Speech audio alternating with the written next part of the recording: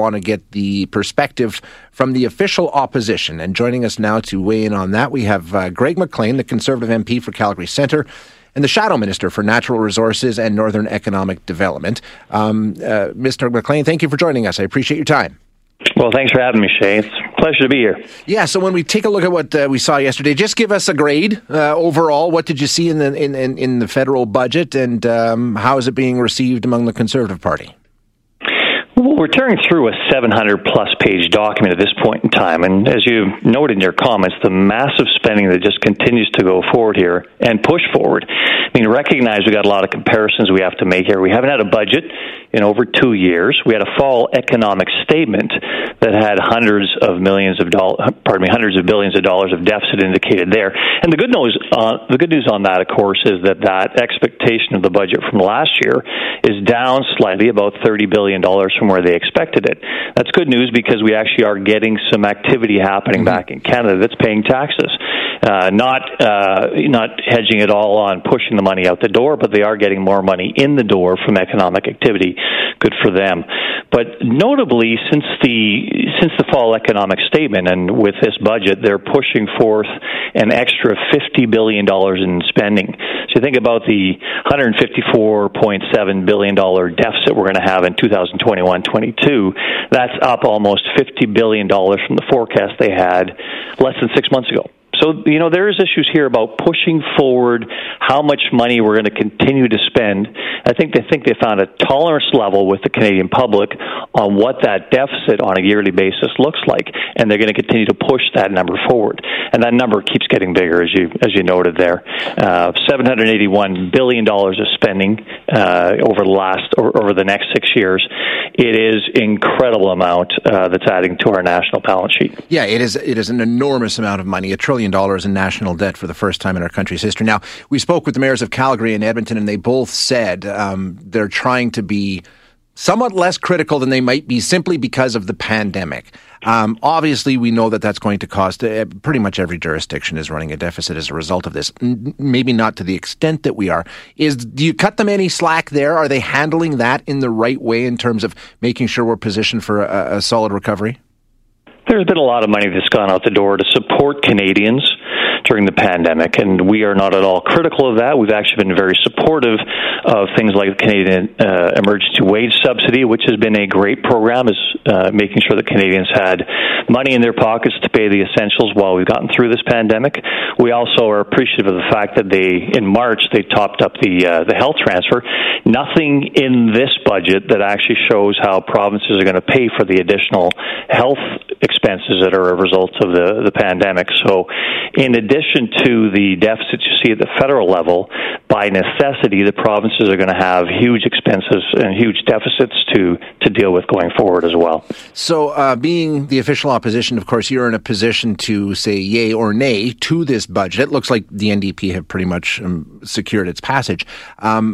Would you vote in favor of this, and what do you expect from your party leadership? So we, as a party, we get together. That usually happens tomorrow morning, Wednesday morning, and we're going to discuss this as a caucus and see where we are on it. I can tell you from somebody who used to work in the finance industry, there's a lot in here I don't like.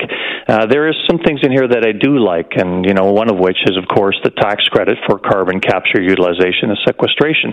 So I'm going to speak for that, and obviously in favor of it. I'd like to see it make sure it does mirror what the 45Q is like in the United States, because we really do need to mirror the United States on our environmental positions going forward, so we don't have jobs leaving Canada for the U.S. with a free trade agreement we obviously have with the United States. So we've got to make sure that our environmental costs and practices mesh well with the U.S. And carbon capture is one of those where we have the opportunity to piggyback on an innovation that they brought to the sector just 2 years ago. And remember, prior to those 2 years ago, Canada led in carbon capture, utilization, and sequestration. So I want to make sure that moves forward in particular, and it's a bill from my party that's going through Parliament right now, and I'm the sponsor of that bill. And we want to make sure it goes through well, and we think it'll be good for the environment, it'll be good for the economy, and these things need to mesh going forward very clearly. Is that enough? In talking with Mayor Nenshi, he was a little concerned that Alberta perhaps was overlooked a bit in this federal budget because of not only the pandemic we had to deal with, just like everybody else, but of course we have the resources source revenue problem we were dealing with before the pandemic even came along. So was Alberta overlooked, in your opinion, as an Alberta MP? I think this government has a lot of interest groups that are pushing hard against the oil and gas industry, and it is beholden to those interest groups.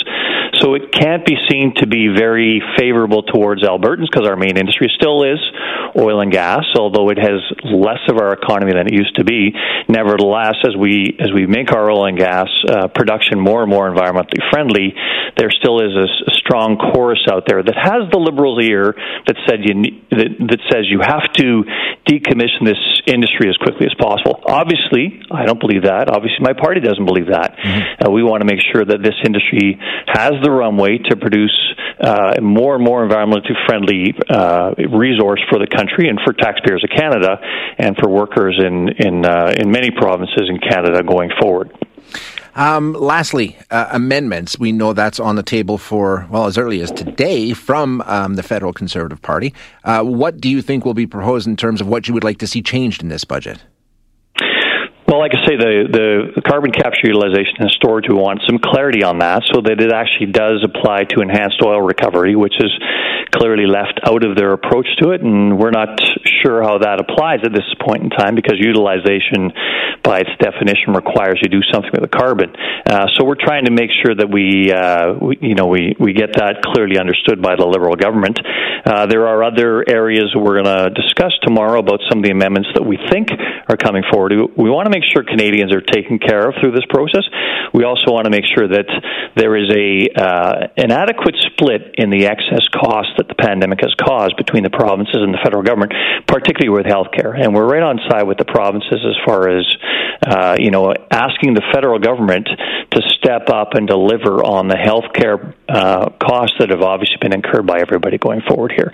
So there's a number of amendments, some of which are financial, some of which are supportive of actually a better approach, that somewhat outlined here in some of the budget. We like some of the things in the budget. There's some things that we actually can get behind, such as the issue about taxing non-occupied foreign property in Canada, and it's a long time coming.